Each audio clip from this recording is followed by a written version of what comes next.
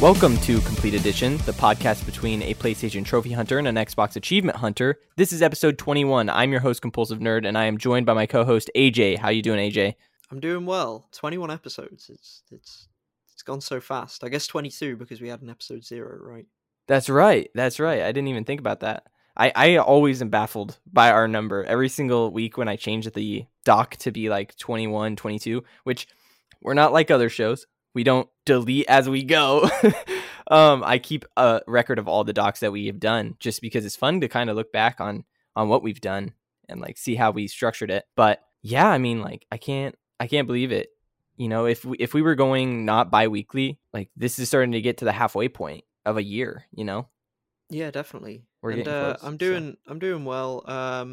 I got a new I had an eye test and got a new prescription for my glasses, and it's been sort of more annoying than I expected because I got the new glasses, sort of had the eye test, waited a week to get the new glasses in the store for me to go collect, and then collected them, and then they're like way too tight, like they like pinch the sides of my face and like leave like a red mark on my nose. So now I've had to like get them refitted, and then it's like still the same problem. Even though they've been loosened, they've not like been loosened enough, so now I have to go back and try and sort it out again. And it's like I've never had that issue before. I think I've just got like really lucky with the glasses I've had in terms of just them fitting like perfectly the first time. But that's been annoying. Other than that, everything's going pretty well. I'd say that I've been in a bit of a gaming slump to some extent. I've played some stuff, but it's been tough figuring out like what I want to play next before Elden Ring comes out. So I like made like a big list of like everything and then thought about it. But I think I'm going to play Shadow of the Tomb Raider next, probably, because I've heard it looks really great on the OLED, and I've played the previous two Tomb Raider reboot games and I quite liked them. So yeah, so just sort of planning around that in terms of the achievements. I think I'm going to try it on the hardest difficulty, which kind of has like this like no checkpoint thing, but you save at campfires or something. So might be a huge mistake to go for that on a first playthrough, but we'll see. I'm excited for that, definitely. I don't remember it being too hard. I just remember taking it slow. So it is a fun game. I don't know how people put it in terms of like the whole series, if it's their favorite or if it's the weakest one, but I thoroughly enjoyed it. And I mean, I haven't even, you told me about that stuff and I didn't even know. I didn't even know it got a next gen upgrade. Like, and I love the Tomb Raider games. They're kind of in like my favorite genre that we've talked about before. And that action adventure, like semi open world, story driven games. Like I love that stuff. And like, it's really fun to adventure as Lara Croft or Lara Croft. But like it's fun to adventure as her and like dive underwater and get treasures and run around and get artifacts, and I just kind of love that, and Uncharted does that too. And I don't know, there's something satisfying about collectibles in a game that tie into the world, and it's not just like, oh, it's just here, it's not Ubisoft. It's so much better to do that. But yeah, I mean, for me, this is week 4, day 1 of my workouts, and today's leg day, so I have to do that tonight. But I've been doing pretty well. I got a freaking speeding ticket a couple weeks ago, and I have a court date tomorrow, and that kind of sucks. Oh so no, that's gonna be some that's some money out of my pocket, which sucks, but it'll be okay. But yeah, I know what you mean when you talked about not knowing what to play next as you look forward to games. And it's crazy because Sifu came out and I've been wanting to play that, but I told myself like that's after Horizon, dude. Like give that some time, and I'm not going to play Dying Light because I've heard it's too much of a buggy mess.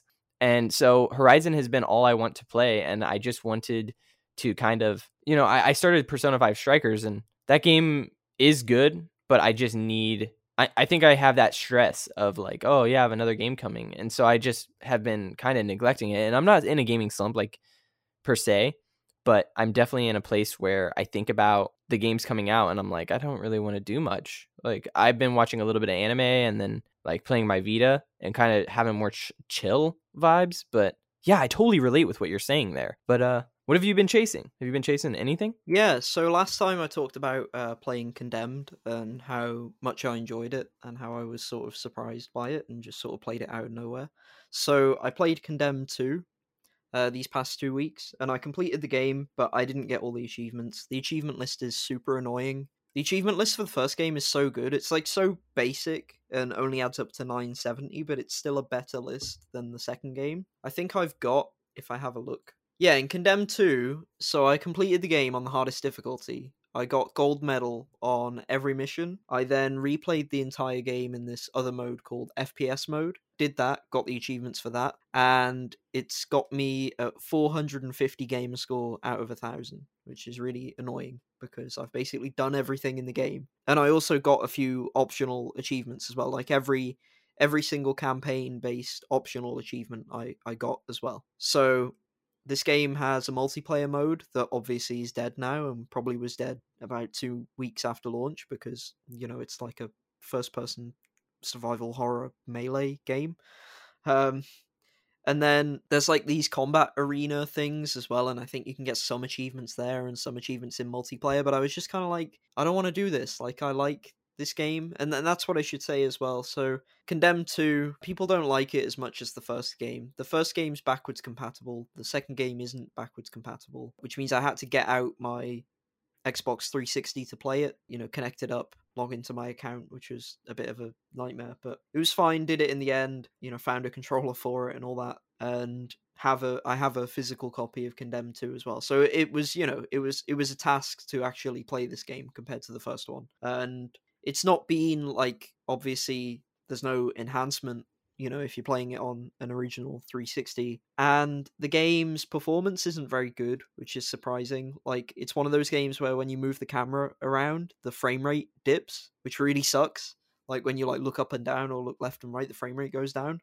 And then as well, there's a lot of like the game looks a bit blurry, and then also it's meant to be dark. And then what's worse than like the darkness though is that they have a few levels where, like, when things start getting really crazy, they put a bunch of, I don't know if it's like post-processing effects, but they put a bunch of effects too many effects overlaid on top of each other, some that are subtle, some that aren't subtle. Like they'll give you, like, I guess the simplest and most annoying examples are like they'll flash the whole screen with like blue light, and then they'll flash it with like green light with like a scare cue noise, and and the image already looks really, really soft and blurry, and then you've got like your flashlight and all that, and so you've got like all these, I don't know, awkward visual problems. And then also when it's trying to scare you, it like throws a bunch of shit on the screen and you can't see anything. Like, you genuinely can't see anything for a lot of the time. There's like a part where you're in a fight in this like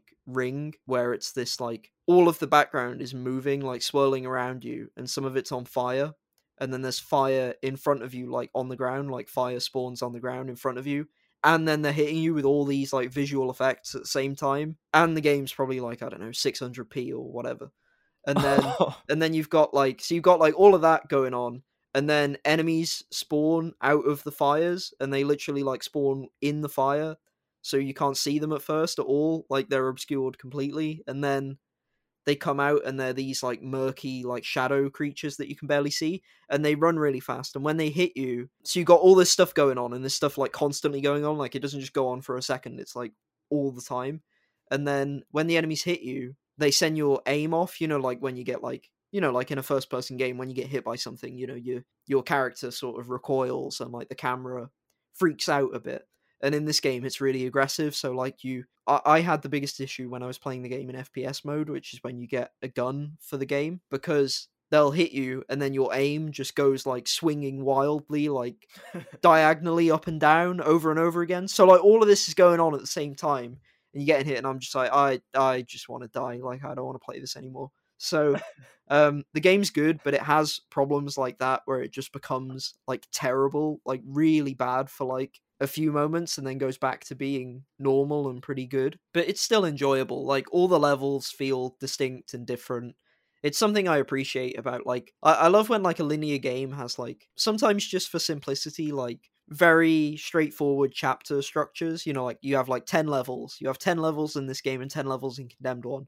And every level feels distinct and different, and you're in a different environment. Like, on one level, you're on a junk barge, and on another level, you're in like an office complex with like twisting corridors, and then in another level probably the best level is the doll factory level, where there's a bunch of creepy dolls being manufactured and that sort of thing. So the game does a really good job of like, there's one level where you're in a museum and the enemies start like putting on like medieval armor, and like all the weapons change and stuff because you're in like, they change based on the environment you're in, and That's stuff cool. like that's really cool. I really like that, and it changes up the pacing enough where it's interesting. Actually, the best level is probably there's a level in a lodge that's really really good, and it's got like really great pacing. It's got like a lot of different things going on, and it's super memorable. I don't even want to talk about it, but it's really great. So there's a lot of good. There's also a lot of bad, and a lot of the bad as well. To me, feels like it's age based. Like if this game came out and was a higher resolution, or it was upgraded or whatever,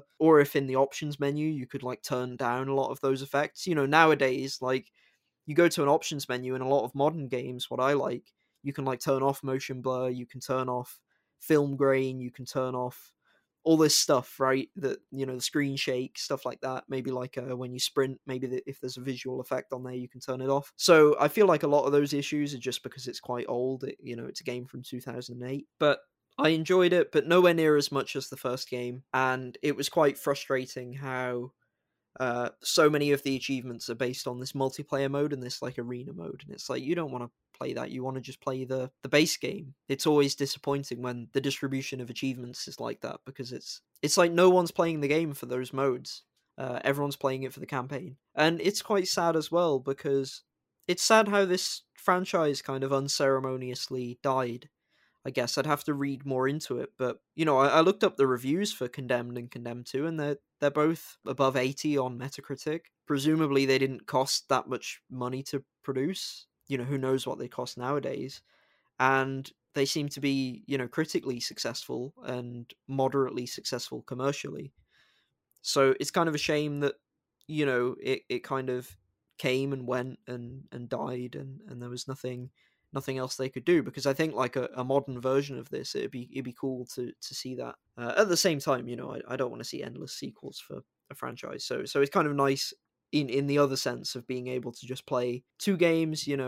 Each game is about 5 or 6 hours to complete, so it's kind of nice to just have that and be done with it, and then have this memorable experience that you have. So I'm of two minds about that kind of thing, but it feels like the series never got perhaps the recognition it deserved for how good it is. But the second game is kind of worse than the first one, I think. The stuff with, there's like detective parts of the game. I talked about it last week with the first game.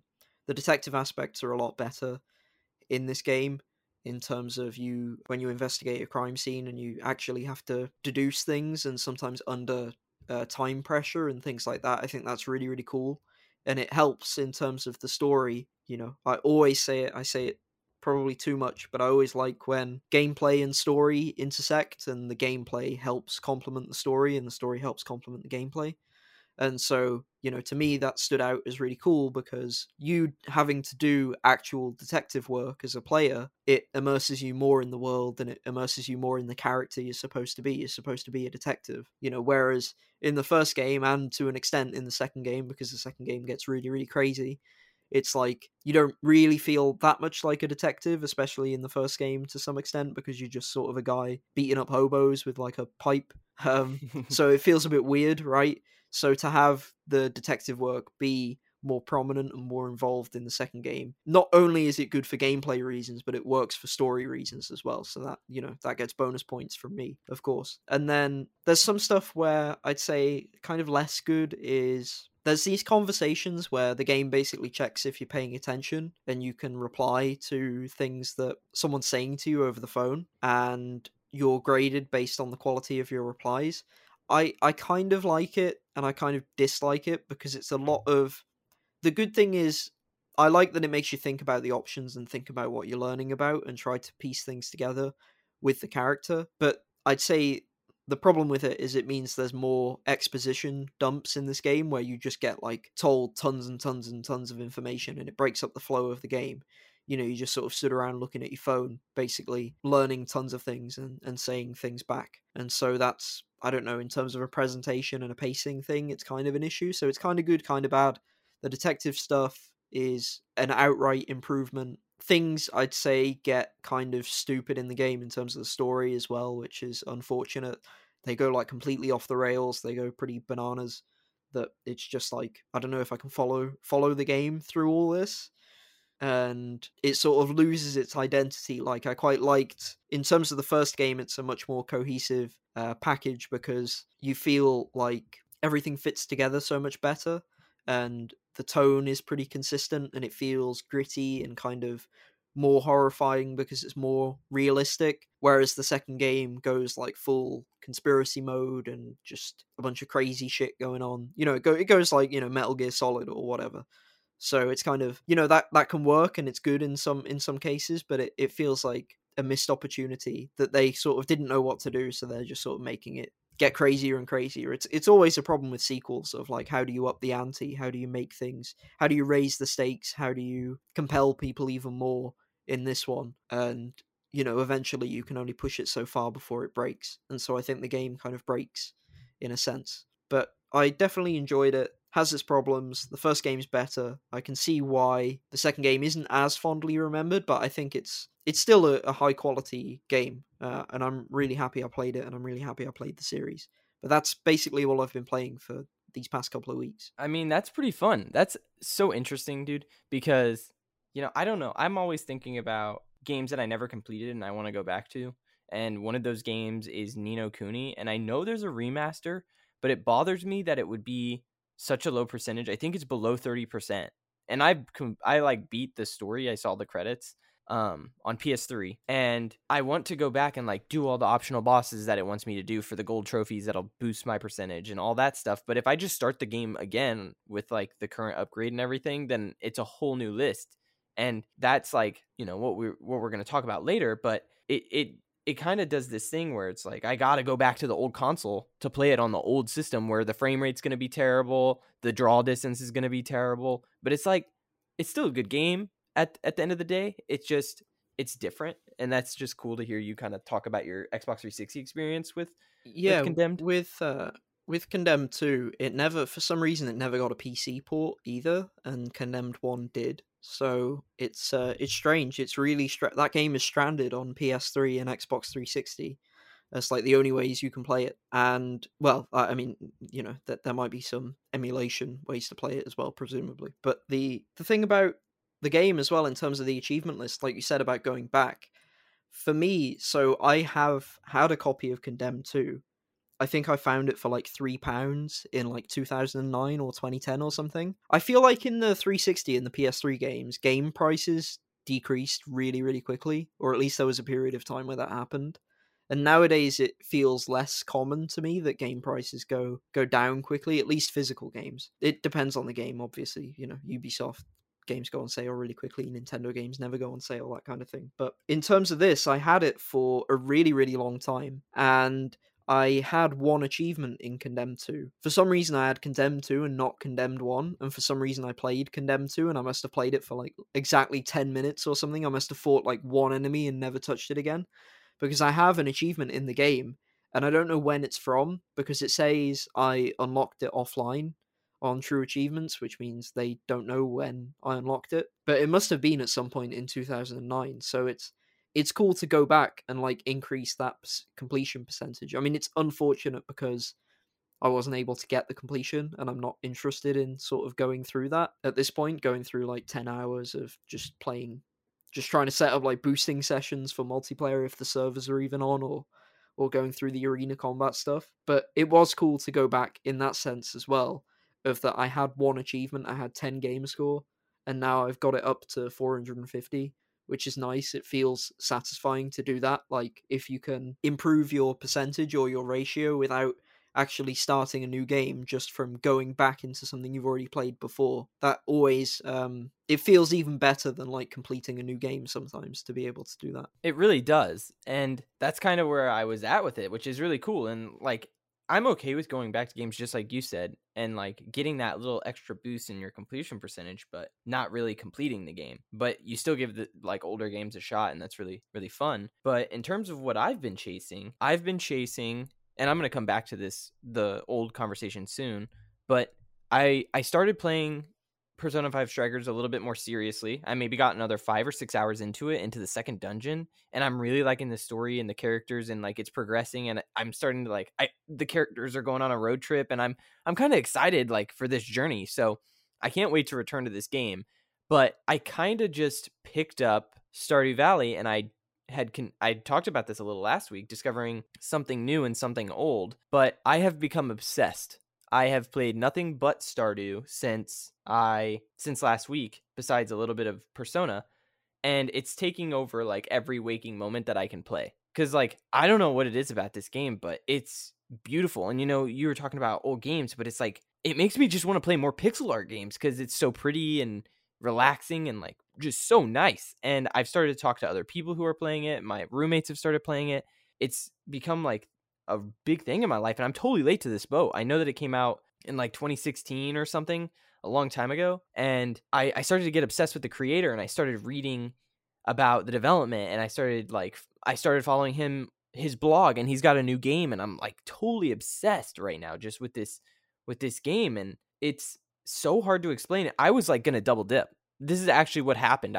I did not know the trophy lists were combined, so I started playing it on PS5, and I had already been playing it on Vita, so I had a couple trophies that popped. But then I noticed whenever I went to the trophy list on PS5 that like I had upgraded my house. I had that trophy, and I was like, I haven't upgraded my house, and I was like, damn, trophy list is all one list. So I have 2 farms, and they both contribute to the same list. So it's a waste of time to do both. But the thing is, like, I love the game so much, and the farms are so different, and my skills are so different on both playthroughs that I don't mind having 2 farms. I don't mind this. It's already 100-hour platinum or like completion, and I'm like, I don't mind 200 hours because like I would double dip this game, which is what our conversation will be about later, is like games that we would recomplete, and I would recomplete this in a heartbeat. Like I'm still not bored of it, and I'm probably like 50 hours in, and I'm just obsessed because you start out with nothing. It's so humble, and you work and you start to learn the mechanics and how farming works and how many days it takes to grow each crop, and then you start working on your fishing or your mining, and the game isn't just like, oh, it's just a farming simulator. No, it's like you go into the mines and there's like creatures and there's combat, and I'm like, holy shit. Like this game isn't just relaxing. It's like, oh, you want to go adventure too. So it's an adventure game, and I'm like, this is so cool. And so the game works in seasons. So there's spring, summer, fall, winter, and they all have 28 days. And then on the 28th day, it goes to the next season. And you don't want to plant crops near the end that will like grow into the next season because they will die immediately. So you'll just waste seeds. So you got to make sure that you like plant crops, and if it's going to be done like on the last day, you don't plant anything else. And I'll like think about every single day. I'm thinking about the next thing that I want to do. So I wake up and like I'll go and I'll check the TV, and it has like a fortune channel, and it's like, hey, the fortune gods are going to shine on you today. And it's like, oh, that means it's a good day for mining. I could go mining and I'll find a lot more materials, and maybe there will be more monsters for me to get, because there's like an adventure guild that has like challenges for you to do, like kill 1,000 of that enemy, or 200 of that enemy.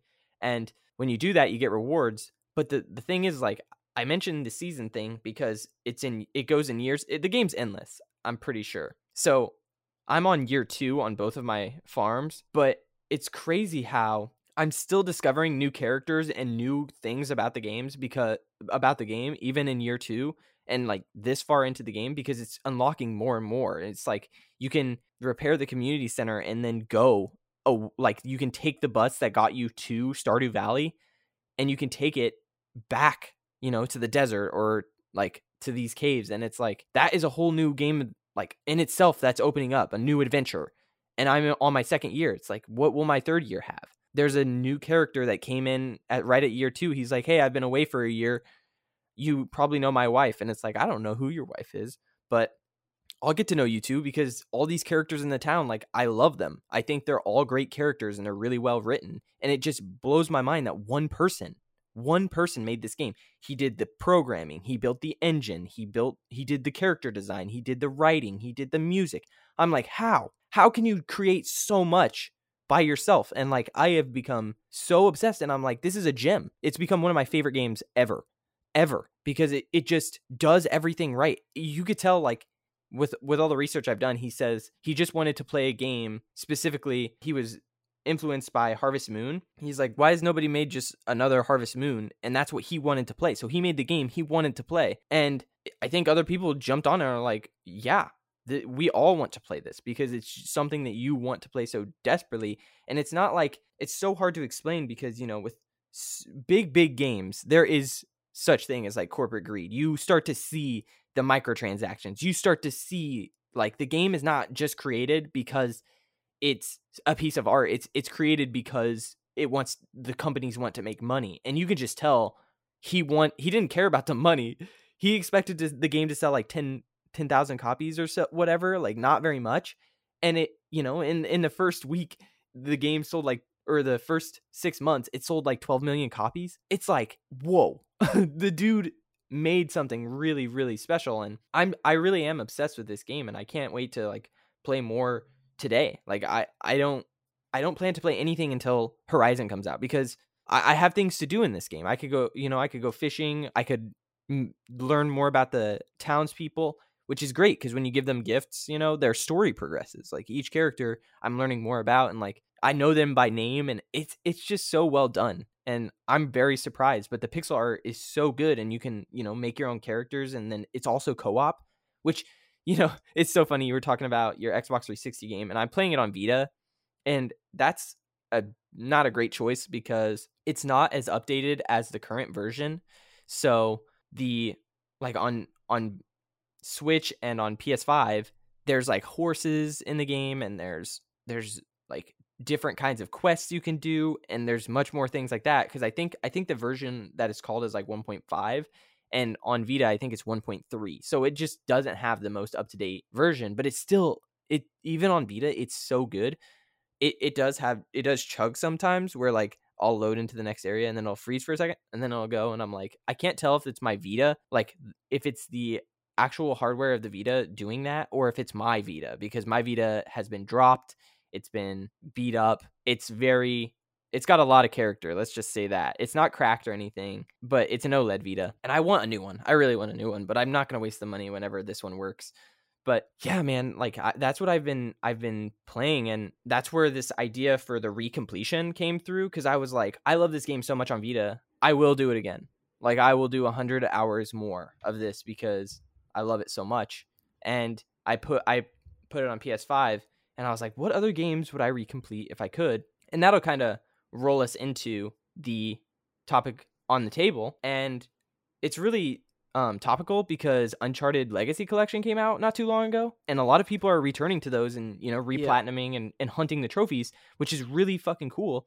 And I've always been like this person who's like, oh yeah, I've completed every Uncharted game, and I haven't with this new collection, but I will. I probably will at some point. Like whenever I'm feeling Uncharted or I have downtime, I'm going to go right back into Uncharted. There's no time that I don't like hunting Uncharted because those games are like really fun. They'll be like, hey, get 20 kills with the AK-47 or 50 kills with a pistol or whatever. And it's like, it makes you use different guns, and like, it's just really fun to play and enjoy those stories over and over again because it's so cinematic. But again, this idea just exploded and I started to look into my games. Yeah, I mean, though, it's interesting you say that because already I can tell we have different angles going into this because none of the games I have are all cinematic, and stuff like Uncharted would be bad for me because I just find, you know, the areas where you just like watching stuff or just like walking and talking, like stuff like I tend to prefer when it's like all gameplay all the time in terms of recompleting games, just because it's like it doesn't make a difference if you already know the story, if that makes sense. Right, but that's the same thing with rewatching movies. It's like you've already seen the movie. But you're rewatching it because you just enjoy that story. And I think that's what's going to be so fun about this. And I hope to hear from the audience that like what games they would recomplete, because I think this is going to be so drastically different for everyone, because you can take the angle on this so many different ways. Like we've already recompleted several games, and like we're totally free to talk about them. I've recompleted Control twice. You know, like I've recompleted a lot of the Uncharted games, and I want to, one of the games on my list, which is the number one and will be confirmed, is Witcher 3. And I know that the game has 2 trophy lists. So it has like the complete edition that's separate from the original like trophy list. And I have the original, so I bought the game and then on PC actually, and I played it on PC, and then I was like, wow, I love that game. I'm gonna platinum it on PS4. So I bought it on PS4, and then I did platinum it there. And then as the DLCs were released, I played the DLCs on PS4 to get the trophies. And then over time, like, it got the game of the year, it got the, all the complete edition, and now the complete edition has trophy lists. And I think when the next gen patch comes, it's going to be a patch that's added to that game, specifically the new, or the complete edition, the newer edition, not the base edition. So I'll have to go back to that. But the whole idea is, like, it's going to be people's favorite games that they like to recomplete, or it's going to be things that, like you, where it's the most fun. And it's just going to be kind of fun to see where everyone lands on these recompletions. Yeah, definitely. When you were talking about Stardew and having that as one of them, it's actually a game that narrowly missed being on my list. Was Forager, which is like, it's sort of like it's a combination between like a farming, like persistent like farming game, and also a like clicker game, in that, like, numbers go up, type thing. Like you farm and fish slowly, and then you get more efficient, and then that lets you farm and fish more quickly, and then you industrialize and that sort of thing, and you keep progressing that way, and you get more things to make you more efficient at that. But there's no real structure or like other people to talk to or anything like that. There's no that's sort of the whole game, but it's just really addictive and really like pleasant to play. Like, you can put a podcast on, you can listen to music.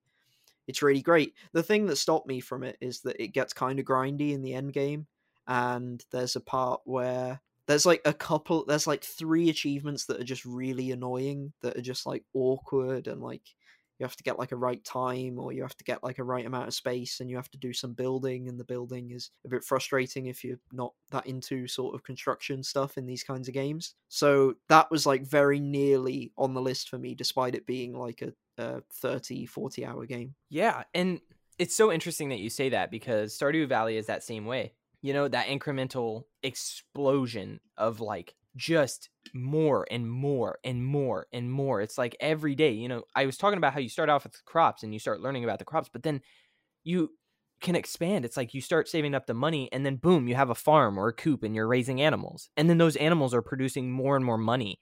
And Yeah, like it feels like you're constantly doing things. Like, I'm never done. I'm never done.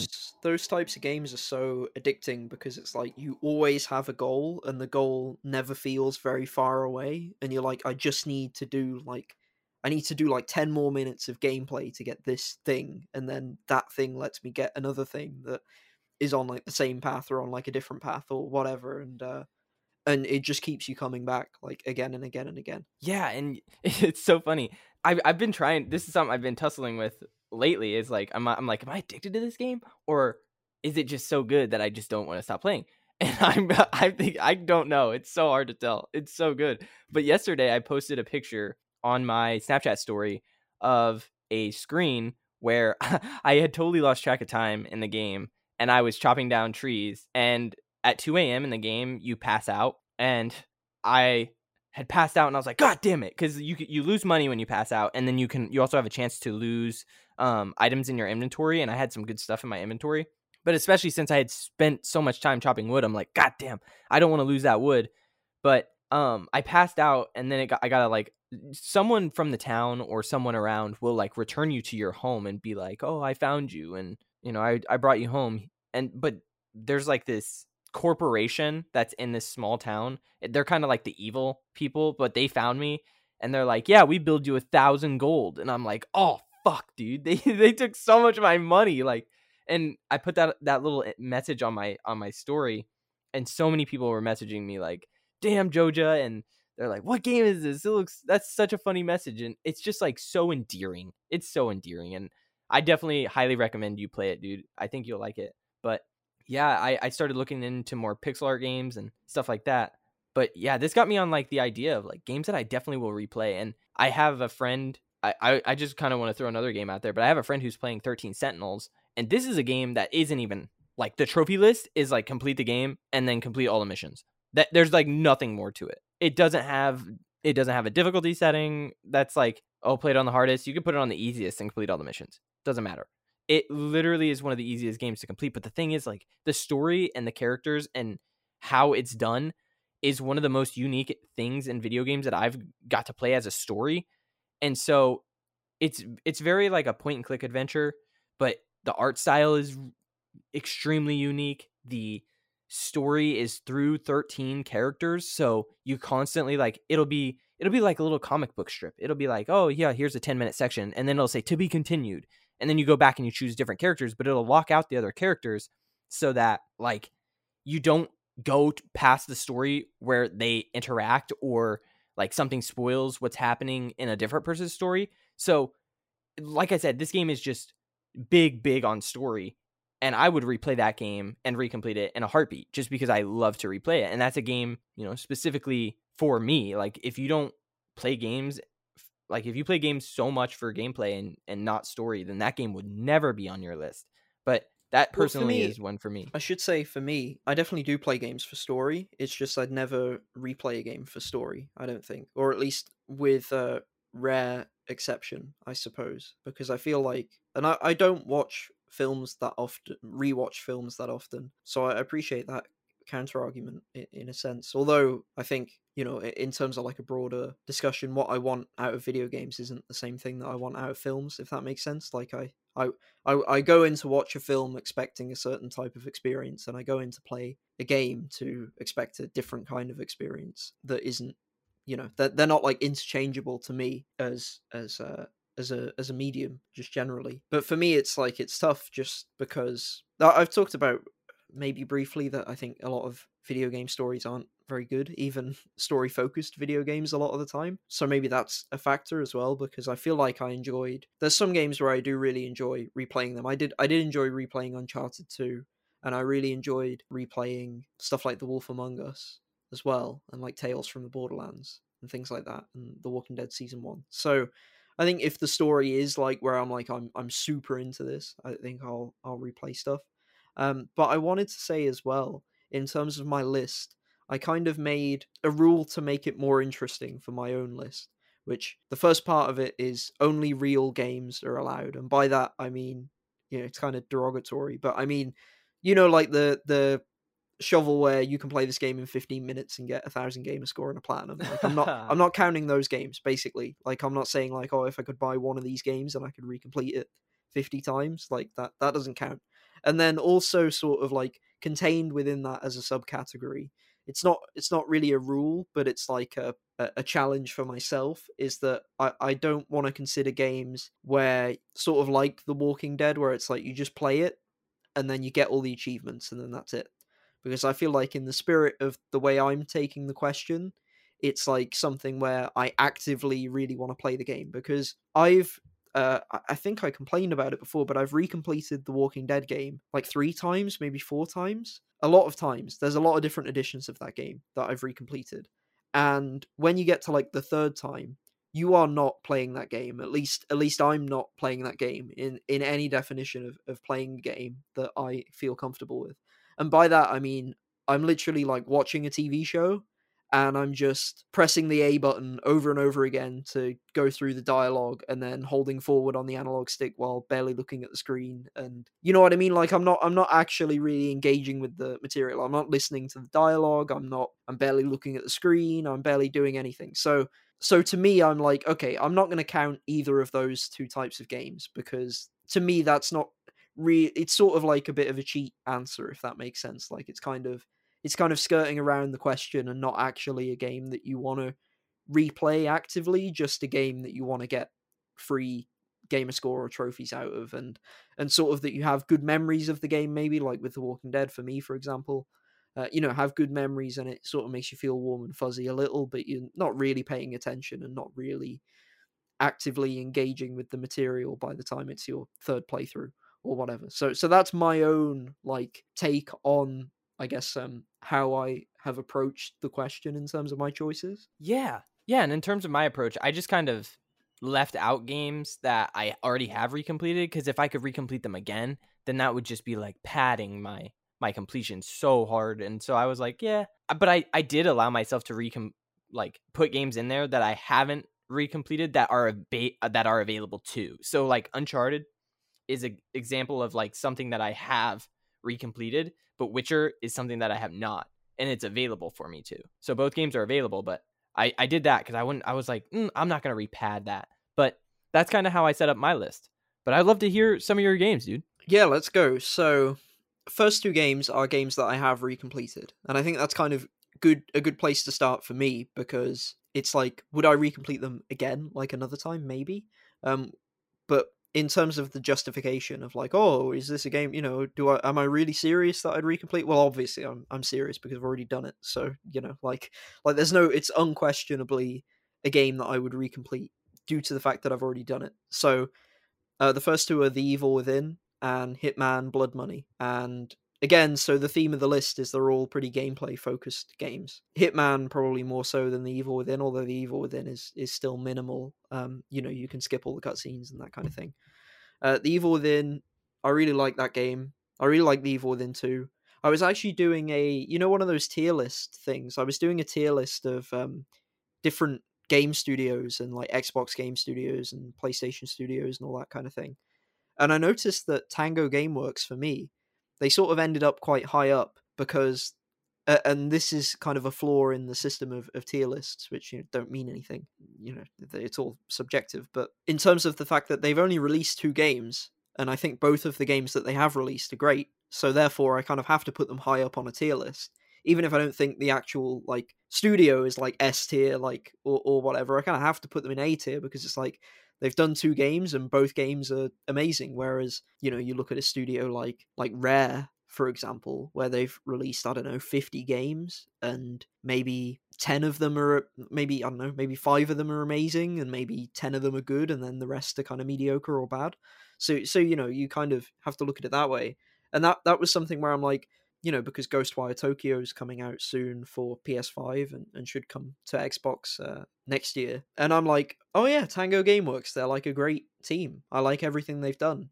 I don't like super love everything they've done in terms of The Evil Within. I think The Evil Within 1's better than 2, although I think they're both good for different reasons. So those games are ones where I'm like, yeah, I'd replay them. And I replayed the first Evil Within, and it's one as well where, again, you sort of have to put your money where your mouth is in another way, because that completion is a really difficult completion. So to say like this game's good enough for me to go back to, that's like a real testament because of how difficult Akumu mode is. Yeah, I totally agree with you. Like, I love Evil Within. We've talked about it on like our proudest completions. That game is very hard to recomplete, but it is so good. Like you said, it is such a good game. Yeah, Super underrated. It's definitely really, yeah, it went under the radar, and it came at a time where Resident Evil, like, it came at a perfect time because Resident Evil was in a really bad space when The Evil Within came out, or around the time The Evil Within came out. They were still like coming off of like RE6 at that time, where it was like pretty uncertain. I'm not sure if Resident Evil 7 had launched by then. I don't think so, but maybe. But it was around the time where the future of Resident Evil was uncertain, and it was like, oh, are they going to go first person? Are they going to go third person? Are they, or if it was, before RE7 came out, obviously RE6, wasn't very good. So it was really great for that. Like, they found like a perfect gap in the market with The Evil Within and The Evil Within 2, because it was like still sort of actiony third person survival horror, but way less actiony than Resident Evil 6, and it hadn't gone to first person, which the franchise would later do. So it came out in this really good like window for it to sort of fill a gap, and it was perfect for that. It was really, really good. So I'd replay that. I might replay it again on the PC port, I don't know, but I did it once. Hitman Blood Money, my second one. I've done the 360 version, and I did the Xbox One HD re-release. I love that game. That game's my favorite Hitman game. The levels are so iconic. The achievement list is fairly straightforward. You basically have to, I think, suit only Silent Assassin every mission, and that's the hardest thing you have to do. So you just sort of perfect the missions, and then when you've done it once, it's quite easy to do it again as well. But it's also a game with a lot of flexibility, and you can sort of mess around, and you also feel it's a game where you benefit from replaying Hitman Blood Money because you feel like an absolute badass when you know what you're doing in those games. Like, the first time through a Hitman level, you're kind of stumbling your way through, and it sort of becomes even more fun the more you replay it, because when you like know exactly what you're doing to get like the perfect route, you going and executing it, like the execution becomes the challenge, and then you going and doing that, it feels so cool. And you sort of, when I was playing that the second time after I'd already sort of completed it and understood what I was doing, it was cool. I wanted to like show people like, oh, first, I throw this coin into the skylight and that causes this to happen, and the woman in the pool gets cut up or whatever. Like you sort of, oh, and I've put the gasoline on the barbecue and all that. Like you've got like all these things planned out, and it's cool to like show people it, like this like Rube Goldberg machine sort of going off in motion when you know exactly how everything's going to play out and all the different variables and at what time. So that game is a really great one to recomplete, and one that I was happy to and would probably do again. So those are my two games that I've already recompleted that, made it onto this list. So I don't know if you want to do a couple. I mean, you've already done Stardew Valley, The Witcher 3, and 13 Sentinels. yes. That's right. Yeah, I'll throw another one in there because I only have about 3 left. I mean, it's quite a list, but it was also weird because it was like, man, there's just so many games that I would recomplete, but it's hard because the lists are kind of awful. Like, there's sometimes where games are they just miss opportunities. They make you do shit that I'm like, I don't want to redo that. Like, I would not want to redo that. And like, I love Sleeping Dogs, and it has a lot of collectibles, and I actually did recomplete it, but I actually want to mention specifically Resident Evil 7 because I would recomplete Resident Evil 7 base. I would not recomplete the DLCs. I think that there's some good DLC, but there's specifically one where you're like running around and you're getting stuff for Jack to eat. And I hated those trophies. Like, I actually thought it was just like boring and filler. And I was like, man, I don't know why I'm doing this. And I wouldn't want to do that again. But I just love Resident Evil 7 so much that I would definitely recomplete the game. I was get actually, that platinum again. It's a great pick because I don't know if it's true on PS4, but on Xbox, there's 2 separate lists for Resident Evil 7. One is like the European and American version, and then there's there's like a Biohazard version which only released in Japan. So it's not, I don't think it's region locked in terms of the disc as far as I know. Like, I think you can get the game. You can definitely obviously get a code and change your console region and that sort of thing. There's ways to get it basically, and you can get a second list. You can stack the list, and you can play it in English as well in the Japanese version. But yeah, the way to get a second list in Resident Evil 7 is to do that. And I was actually considering doing it before Resident Evil 8 came out because I also love Resident Evil 7. I was like, am I going to do this? But it seemed like too much work because it was like, you've either got to like try and import a game from Japan and hope it works in terms of the region lock, and then you've got, or you can get like a prepaid card and buy it digitally, but then you've got to change your console region. And also in terms of service, like, you are breaking terms of service if you get a digital, if you say you're in a different country than the country you're in and use that to buy games. Usually in terms of Xbox, they are fine if you change your region to break, like, to get access to a game early. For example, if you change your console to New Zealand to play a game sort of 12 hours early, they're usually cool with that as long as you bought the game in the region that you're in. However, they will like ban you, as far as I know, if you buy games from a different region and then swap your region back to like your actual region and then play them, because what you can do is exploit regional pricing. Like, you can basically go to like I don't know, like, pretend you're in like just some random Australia's a really high price. Games are really high price there, and then in like America, if they were taking games from here, it would be cheaper to them. Yeah, exactly. Right. Yeah, you can running back. Yeah. Yeah. There's some like lesser developed countries, I think, where you can get ridiculously cheap prices, as far as I know. But yeah, if you do that, they will find out probably, and they will ban you. So like, I was like, at the end, I was like, I kind of want to do it, but like, am I gonna go this far for my love for Resident Evil and risk it? Because I was like, it'd be so stupid if I got banned for it as well, because I've bought the game. Like, I bought the gold edition of the game in the UK as well. Like, I just want to stack the list. Like, it's not anything nefarious. I'm not looking to scam Capcom or scam Microsoft. Like, I just want to buy another copy of a second copy of the game, right? Like, I'm not trying to get one over on anyone. I just want a second achievement list. But I'm like, no, it's not worth the risk for me to do that. But it's something that I'm like, if if I had the opportunity and I was like 100% not worried about any possible repercussions, and people have done it, like pretty a bunch of people have done this as well. So I think you'd probably not get in trouble, but there's a chance that there's like a tiny chance that you would. So it's like I wouldn't recommend anyone does it, but it's unfortunate because I wish you could just complete it again. Yeah, that's that is a big risk, man. Because you have so many completions, you would never want to be banned. That would be awful. Yeah, and it's stupid as well because it'd be so frustrating, right? Because other people that do this are like trying to basically get like massive, discounts and break terms of service and all that. But like for me or anyone trying to do this, it's like you want to give Capcom even more money and you want to give Xbox even more money. You don't want to you're not trying to fuck them over, right? Like Right. you want to buy another copy. You already own the game, and if you in your region try and play the game, like I can't rebuy the game again, right? Like I already own the game on Xbox, so like Right. it's like the only way to give them even more money, and it would still, but it would still technically be not necessarily above board. I'm not really sure, to be honest. As well, there's a lot of like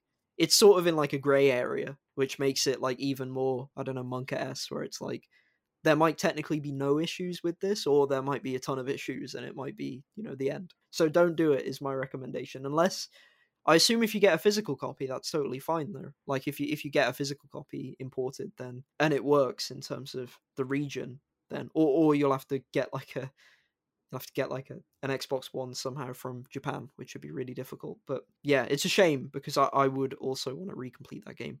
A game I would recomplete, and I did it recently, so I would actually give it some space before I redid it. It would be Deathloop.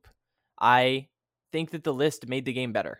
That's like where I stand with it. I think that if you play this game without hunting it, it just is probably bland because you're going to be overpowered. You're going to use the same weapons and you're going to use the same powers over and over again. You're never going to experiment. You're never going to like try to do what the game tells you to do, like kill the two bosses simultaneously using this power. Make sure you like levitate and you do this, and like you kill this boss within this amount of time. And it's like get in, kill all the bosses, don't be seen, never be seen. It's got like so many cool like alternate ways to play the game, like more stealth, more loud, like more unique. And so I was constantly changing. There is one power I didn't like to use, and I didn't use it very much. There's like a levitate power where you can like make enemies like float, and then you can just shoot them while they're in the air. That was not really that fun to use. I never used it that much, but that's about the only one. But the rest of it was like so fun and so cool and so creative. And I love when games create a list that make the game feel better, because I know for sure I would have used the same two powers over and over the whole game because they feel good and they're very powerful. So it's like once you feel that, it's like, oh yeah, so this is the most deadly combo. I'm not going to change that. And it was really fun to change and try to, like if I didn't, there's a power for going invisible, and it's got like an energy bar that drains, but if you get like the upgrades, if you stop moving, then it stops draining. So you can like stop, and then you could be right next to someone and they'll walk around you and it'll be like you're just invisible. It's so good. And I'm like, I would have never played like this. I would have never played like that if it wasn't for that. So I think that just adding the Deathloop list to my replay, like I would recomplete because it's fun. It's fun to play it that way. Like I left it on my console because I think that the game feels good and it's fun to just like go through and just fucking murder everyone. But yeah, that's a game I for sure would recomplete. Yeah. What would you prefer next? An easy game or a hard game in terms of from my list? Because I've got four remaining, and I just realized two of them are easy and two of them are hard. Ooh, let's go easy because I can imagine your hard ones are gonna be rough. Okay, so I'd go for I'll do both the easy ones here. SpongeBob Battle for Bikini Bottom, perhaps an unexpected pick. I think it's a really underrated platformer, and I don't know. I mean, I played this game on the PS2 when I was a child, so that obviously has influenced my opinion somewhat. But they made a remaster of this game. I think THQ Nordic put it out, and I really enjoyed it the second time. The achievement list is really easy. It's just like a really pleasant, like, you play the game, you do everything in the game, and you get the full completion. And I found it as fun, if not more fun, than I remembered, which is surprising because usually these types of games don't hold up. But the variety of the levels, the how refined, the surprisingly refined the gameplay is, the abilities, and just going through like iconic areas of Bikini Bottom and SpongeBob, and some of the dialogue's pretty funny. It's not like amazing, but it's pretty good. It's pretty charming. It stays true to that era of the show, which was like when the game came out, kind of the golden era of SpongeBob. So it's like it has everything going for it, and it's a really short completion. I think it took maybe 10 hours, and I love platformers, so any opportunity to do that again, and I'd absolutely do it again because it wouldn't take a huge chunk out of my time, and it's so satisfying, so much fun. It doesn't require you to be pixel perfect. Something that I consider, so I'm considering the achievement list, and I'm also considering partially the amount of difficulty in the sense of when you go back to a lot of games that are difficult, you've lost all of that muscle memory you built up and that skill, and so there's kind of like an onboarding, I don't know, period of time where you have to like get your skills like back up to a good level before you can even like go about completing the game, essentially. And SpongeBob like doesn't have that problem because it's super simple, super straightforward. So there's other games on my list that do have that issue, like like The Evil Within, for example, where you do have to get really good at the game again. But that game's like worth it above and beyond, and so are a few of my other games. The other easy game, and I don't know if it would be easy. I think it would still be easy, is Apex Legends. And I say that because Apex Legends has, I kind of wish they kept adding achievements to that game. It's kind of messed up, right? Because most live service games, they add achievements in updates. Overwatch adds achievements, Sea of Thieves, I don't know, any live service game you can think of. Almost any, except for like Call of Duty and things like that. At least modern Call of Duty games, the last couple. They don't add achievements, those Call of Duty games, but a lot of other live service games do keep adding achievements to themselves, and usually I hate that. Gears of War does it, and Halo does it, and it can be quite annoying because you get a completion and then it's taken away from you. But with Apex, I wish they did, because I've played it enough to complete it like probably 5 times over. I don't play it that much anymore, but I definitely used to play it all the time. And the achievement list is pretty easy. There's not many achievements. I think a lot of them are like worth like 100 points. And it's like you have to I think you have to win a game with each different type of hero, not every hero, but each different type, like a defensive or like an offensive or a support. And you have to win a game with each of those. You have to get like your player level up to a certain point that doesn't take very long. I think it's like level 50 or something, and my character's probably like level 170 or something by now. So it's not a very difficult list. You don't have to be that good at the game to get the completion as well. It would be harder now to recomplete it because the longer a multiplayer game is out, the player base, the meta evolves, the player base gets better.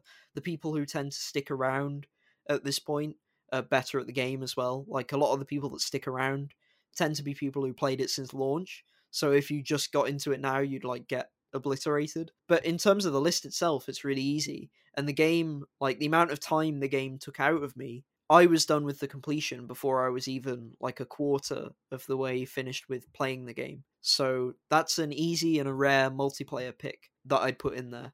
I love that you did that because you already know there's not going to be a single game here with any multiplayer achievements for me. Like if it had one, I would not want to recomplete it. Like that's where I drew the line. I was like, yeah, no, not doing that. And it's so funny that you mentioned both. You're like, I wish the game would continue to add achievements, and then you were like, but I hate when some games do it. For me, I hate it. No matter if it's single player or multiplayer, I don't like additional trophies. I want the base completion, and then if you make DLC or whatever, I don't care to add more. I don't care to add more trophies. Just let me I finished the game and completed it. I want to come back and I'll play the DLC. I'll buy your DLC, but just stop with the trophies adding after. But that's just my view. That might piss off a lot of hunters out there, but maybe they love them. But who knows? But I think I have two more, and one of them is related to a game that's about to release, which is Horizon Zero Dawn. I didn't choose this game because of the upcoming release. I chose it because this game is beautiful even today. Even like I think it got a next gen upgrade patch, and it's so beautiful. The game is freaking gorgeous, and you could just I could just go around and collect stuff and fight robot dinosaurs, and I will have the time of my life again. Like that game is just so much fun, and like the outfits are really cool. The story is really good. The game is just like a solid 9, and it doesn't ever waver. It just kind of stays there the whole time. And there's the creepy Aloy child at the beginning, and like everyone compares her to Chucky and like things like that. And that's definitely a dip, but but like I still think that game is so much fun, and the completion is not that like atrocious. It just makes you kind of do everything, and I love games like that. It's very, and you know, there's an argument that's kind of happening that like Sony first party games are becoming a little bit too easy to complete. They kind of just make you get everything, and then that's the platinum. It's not very hard, and sometimes I don't mind that. I mean I generally do prefer easier games and easier platinums, but it won't stop me from playing a game if the platinum is super hard. It's only if it's like, oh, it's really hard and it's gonna take you 200 hours. It's like, oh damn, maybe I don't want to try to play a game that's that hard for that long. And so I think that it could be fun if they added like harder, like I like that The Last of Us makes you beat it on, survivor difficulty. That's hard. It's fun, and you can unlock New Game Plus and you can make it easier, but it makes the game like a challenge, and I like that. But Horizon Zero Dawn is something that I could just return to over and over, because I think I beat it. It's funny, I mentioned this in the Discord, but I beat it 2 times, and I thought about replaying it for a third time, and everyone was like, what the fuck are you thinking? And I'm like, it's a good game, and it came out 2017, so 4 years ago, 5 years ago almost. It's like I played it. This will be my third time in 5 years. I'm not even playing it one time per year. It's it's a good game that can be replayed, and so I would definitely replatinum that or recomplete it. Yeah, for me, I don't think there's any. It's interesting how our lists are so different, because I don't think. Well, I guess one of these counts as kind of an open world game, but I wouldn't put an open world game on my list either. So like you wouldn't put a multiplayer game on, and all that stuff. So we've got like kind of opposite angles from this. I've got 3 more games on here. So I just thought of this now, actually. Cuphead. I'd probably recomplete Cuphead. Maybe. I don't know. That's a good one. It has a few 0 gamer score achievements, and that's just like really annoying. I got them all, but like they're not easy achievements either. So it's kind of like, would I recomplete? Would I even get them? Maybe that would be pushing it. But yeah, I love Cuphead. I can't wait for the DLC. I really enjoyed the completion. It's a very difficult completion. It's not. I don't know. People maybe overrate the difficulty of Cuphead slightly, in my opinion, but which is also the same for another game which I would consider recompleting, which is Dark Souls. And perhaps I've put Dark Souls / Sekiro because I think Dark Souls 2 has the easiest list, in my opinion, but it's like the worst game in the series. So Dark Souls 3 has the worst list. I haven't completed Dark Souls 3. The list kind of sucks. It just takes ages to get all of the you have to get like Covenant items and stuff, and it sucks. So, but I really like Dark Souls 3 as a game overall. I think it's fantastic. So for me, I think it would be Dark Souls 1 or Sekiro would be the ones that I'd recomplete. Sekiro, the list is easier, but the game is maybe less interesting to replay to me. I think Sekiro is fantastic. I don't know if it's better or worse than Dark Souls. I'm not saying that. I'm saying that for me, in terms of replaying it, I think the game itself is less interesting to replay, beyond like getting all the endings and that kind of thing. That stuff's awesome. But just for going for the achievements a second time. Dark Souls, however, has a harder list, and the Dark Souls remastered list I think is slightly different to the original Dark Souls list. So I don't have the completion in the original Dark Souls, but I have the completion in Dark Souls Remastered, and it's actually got me considering, like, would I go back and like maybe this week, maybe I'll make a total curveball and go back to the Dark Souls on the 360 and finish off the list. I think I've got like 860 out of 1,000 or something. I probably won't at this stage just because it's so close to Elden Ring, and I think it would require 3 playthroughs to get the completion. But in terms of like, I could easily see myself one day going back to Dark Souls and doing it all over again. And I've kind of had that itch to replay that game because it's so iconic, and at this point it's like an integral part of gaming history, I'd say. And I do really like the game, and I have the game pretty much memorized like permanently. I'd have to think about my route slightly and like what weapon I want to use, whether I want to spec into like dex or strength, but or quality. But generally, I know what I'm doing. I know where all the weapons are that I want. I know the sort of general route to take. I know how to fight all the bosses, all of that kind of thing. So a lot of that's built in. And similar to Cuphead, I feel like actually I think Dark Souls is easier than Cuphead in terms of like once you've got Dark Souls nailed down, you've pretty much got it forever. Like you don't really lose it, at least in my experience. Like when I quote unquote get good, got good at Dark Souls 1, I didn't find Dark Souls 2 very difficult, and then I didn't find Dark Souls 3 very difficult, and with exception for a couple of fights, in every game there's definitely at least one fight that pushes you to the limits. But in terms of the game as a whole, you never really lose that ability. You'll get challenged by like Dark Lurker or like the Nameless King or like the Orphan of Kos and or Ludwig and the Holy Blade and all that stuff. Like there's specific boss fights in each game that give me nightmares and were really hard, even with the experience I'd built up from playing previous games in the series. But generally, you sort of retain a lot of that skill and a lot of the fundamentals that are core to those games. So it wouldn't be that much of a chore, despite it requiring quite a lot of playthroughs. So for me, I think one day I probably will go back to Dark Souls 1 and get all the achievements again. And then, yeah, do you have any others on your list? Because I've got one more at this point. I have also one more. It's my last one. Okay, so you go now. Okay, so my last one is something that was extremely charming to me. It's something that I love the soundtrack on, and I can relax and play it again.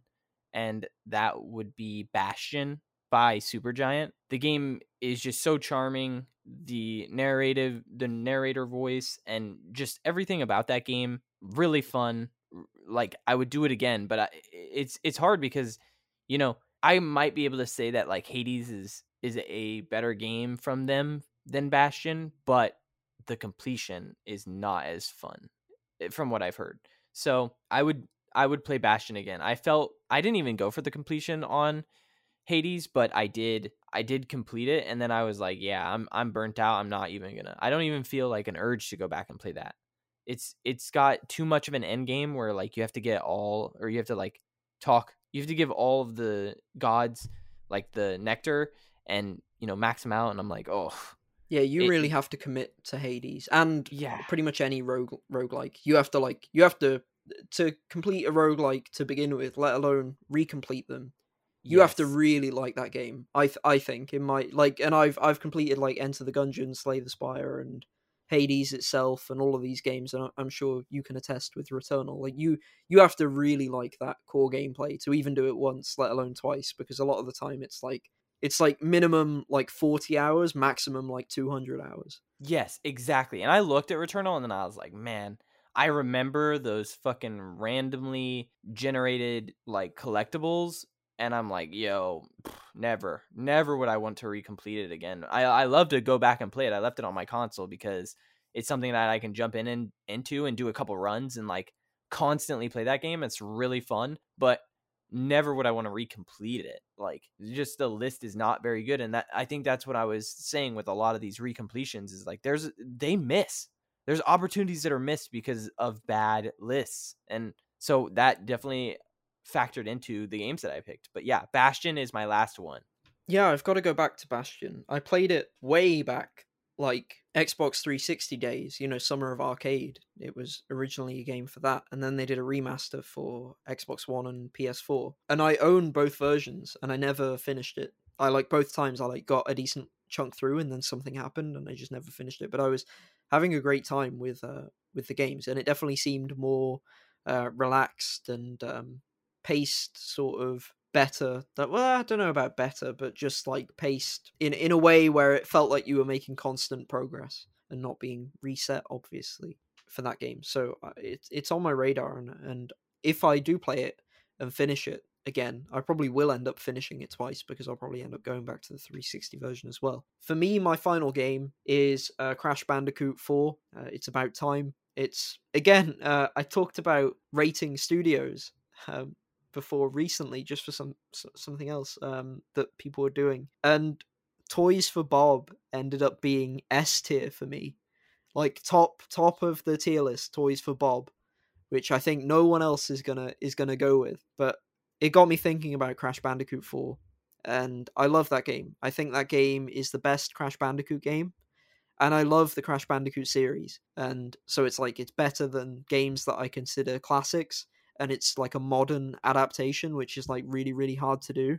It's really hard to recapture the magic of a very old franchise, especially if you're not the original developer, and especially if you're like, you have to go above and beyond and that kind of thing. Like, it's really not easy to do, and it's why, people celebrate, like, when God of War 2018 comes along, or Halo Infinite, or that kind of thing. Like, people celebrate those games that get there or get close to like what classic franchises used to be. And Crash Bandicoot 4 did that for me, and it's perhaps the only example for me personally where Crash 4 is better than the original trilogy, which is it's crazy as well, because I mean, Naughty Dog were in their infancy with the original trilogy, but like, imagine trying to live up to Naughty Dog, right? Like, imagine being like, oh yeah, we've got the franchise now, we'll make a game as good as Naughty Dog makes. Like that's just, the odds are stacked so far against you at that point. And for years and years, Crash Bandicoot was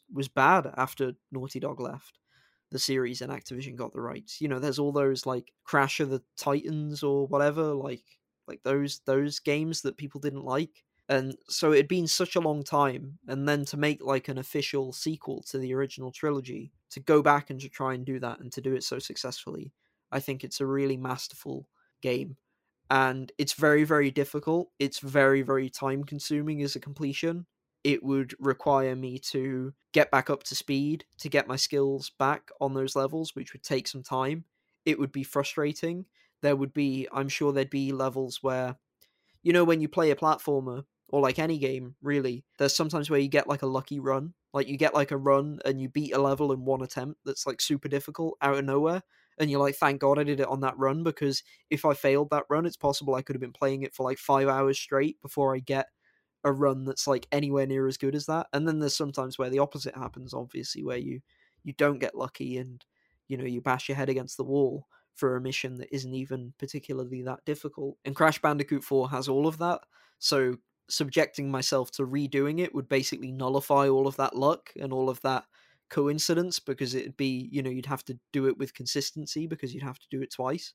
So it would be a huge commitment, and that's a testament to how much I enjoy the game and how just fantastic I think it is as a platformer, and everything that it tries to do. It's a tiring game. It requires endurance to get through it as a completion. The achievement list is great. The variety in the levels is really, really strong, and I love all the different abilities, the different settings, the pacing of the game. The boss fights are good, which is crazy to say, and almost everything about it is pretty much perfect. So for me, that's a game where I would 100% recomplete it if I get the opportunity to. And probably, I don't know. I don't know if I'd commit to the original trilogy, because I don't think Crash Bandicoot 3, I think it's pretty good, but it's not as good as the other three. So it's like, I remember when I played the N. Sane trilogy, and I really like Crash Bandicoot 1 and Crash Bandicoot 2.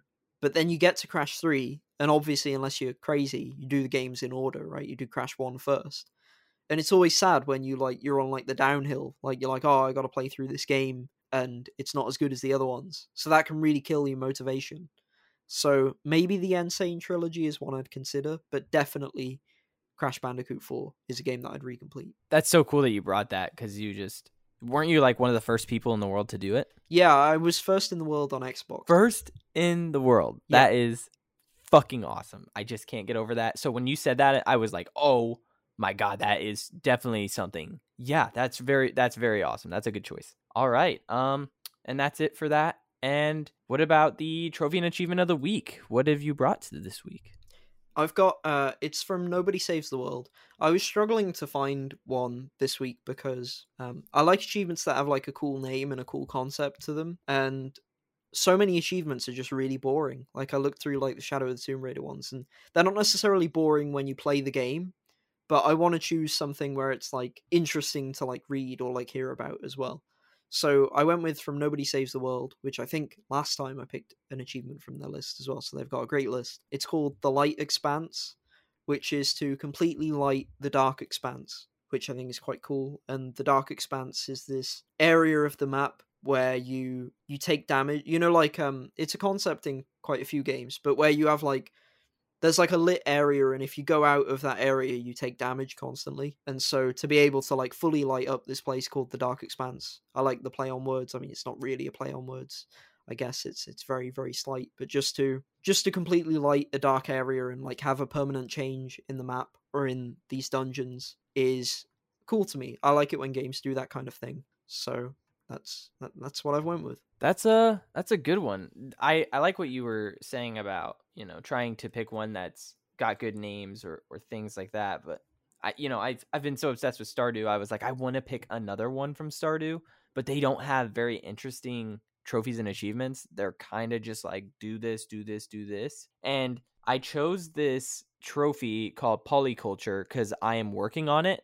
It's something like I'm doing all this stuff on my farm and I'm working and I have plans to do things in the future, but then I'm also like looking at crops, and this trophy is Polyculture.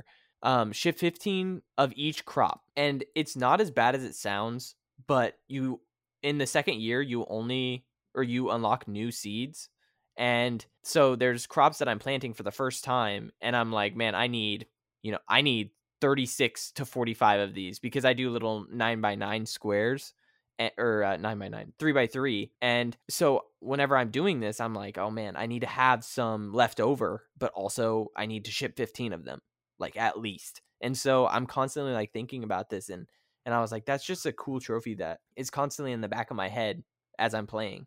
And then it's nice. It has a tracking in the game. It has a shipped little tab, so you can see the items that you shipped. And I've shipped like hundreds of items, or not hundreds of items, but certain items I've shipped hundreds of. And there's also a trophy for shipping 300 of one item. And I'm like, oh, I'll hit that just naturally. Like I don't even have to think about that. But I definitely need to think about 15 of each crop because I didn't even know like there's crops that you can only grow in certain seasons. So once you miss that season and you haven't got those crops sold to 15, it's like, oh, you got to wait a whole year for the next one. And it's like, ooh, I don't want to miss anything. But yeah, that's it. Do you have any final thoughts, AJ? No, I think I'm really happy with our topic today in terms of like the lists we've got, because they're so different, and we had like some overlap to like add to each other's thoughts, but we totally went in different directions, which is always cool. Yeah, I thought that was really fun and refreshing to do something like that. But yeah, thanks for listening, everyone. Happy hunting. Peace out. See ya. Thank you so much for listening to Complete Edition. If you like the content, consider supporting us on patreon.com/completionclub. If you have any questions or would like to reach us, email completionclub@gmail.com. Thank you for listening to Complete Edition.